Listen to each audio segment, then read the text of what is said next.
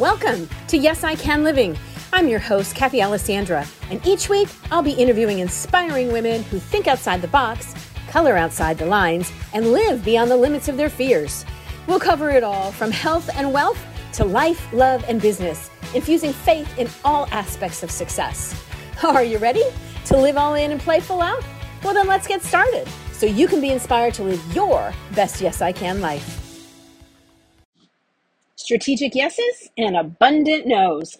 Hey, I'm Kathy Alessandra, your Yes I Can coach. And as the Yes I Can coach, I want to talk about one of the biggest lessons I teach, which is all about strategic yeses and abundant nos.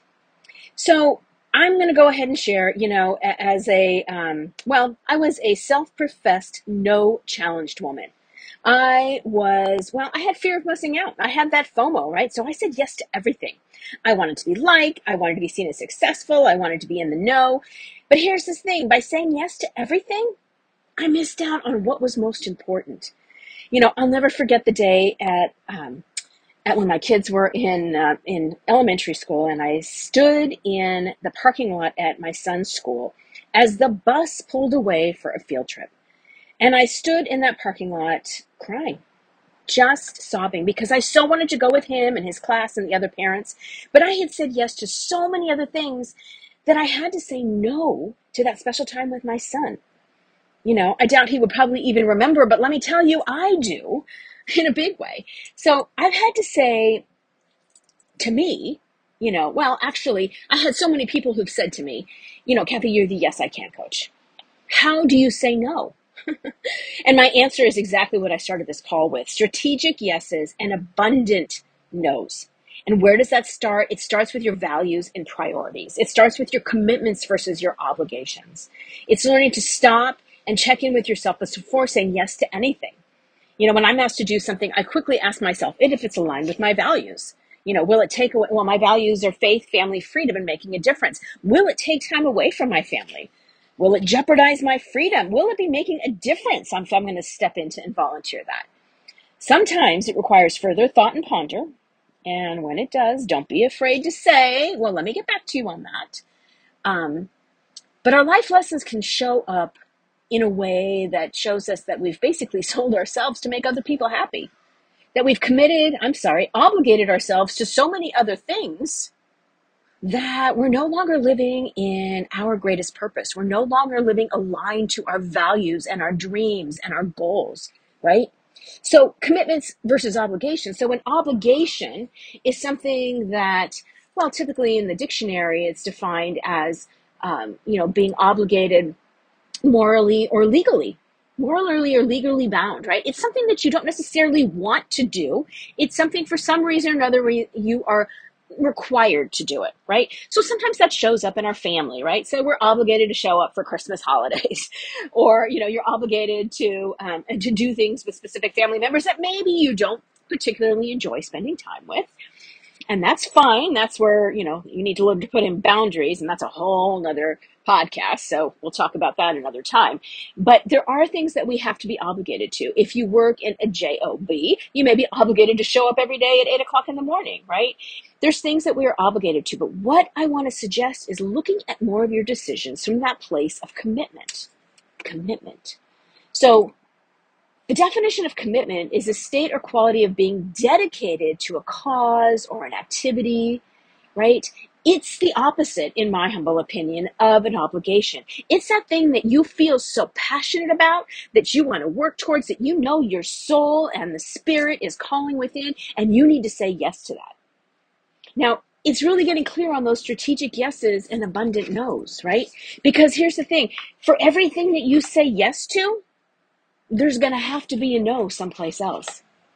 So are you saying yes to all those things that you're quote unquote obligated to, that really don't fill your soul? They don't fill your spirit. You're not really giving your best version of you to this world, to the people around you, to your community, to your family, to your job, because you're obligated to so many things. And instead, look at saying no to some of those things, getting up your, no is a complete sentence. You don't need any explanation. It can be added with a period, right? Saying no to some of those things. It may be uncomfortable. You may get some sideways looks. But if you say no to those, then it opens up the opportunity for you to say yes a resounding yes to those things that do align with your values, that fill your heart and soul, that you know the Holy Spirit is calling you to step into, right? It's maybe part of your mission or your purpose, or I don't know, it could be a variety of different things that you feel that level of commitment to. Growing your business, launching a new product, committed to growing your relationships, maybe making your marriage better or finding that soulmate. Maybe it's spending time with your children, having a date night with each of your kids, right? Maybe it's commitment to your health goals and getting out and living your best life that way, exercising or eating right or running or yoga or meditation, whatever it is, right? It's commitment in those various areas of your life. When you're looking at health, wealth, life, love, and business, and you're infusing faith in all those areas, faith is going to play a part in what you're committed to and what you're obligated to. Again, what is your soul calling you to do? When you take that step back, if you have never done a values exercise, I encourage you to do that, because it's going to make your yeses and nos, your strategic yeses and your abundant nos, so much easier.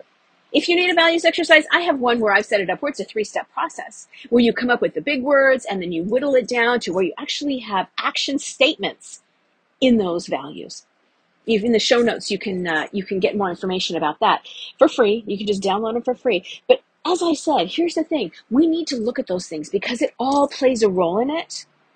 When you are giving your best self, when you are committed to whatever it is you're doing to show up to your clients, to your family, to your finances, to your friends, when you're committed to making a difference and living in the best possible way that you can, you're going to see more success. You're going to find more joy. You will absolutely be more fulfilled. You're not going to have any of those negative things. You're not going to feel the resentments and the frustration and the overwhelm, right? We get those things when we're saying yes to too many of those obligatory things. Those things that just really aren't in alignment with who we are or how we want to show up or who we want to be.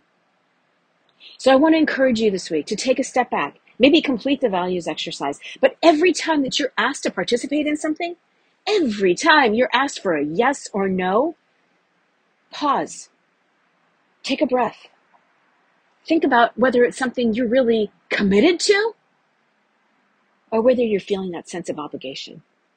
And if it is that sense of obligation, is it something that you've got to say yes to anyway and think about those boundaries?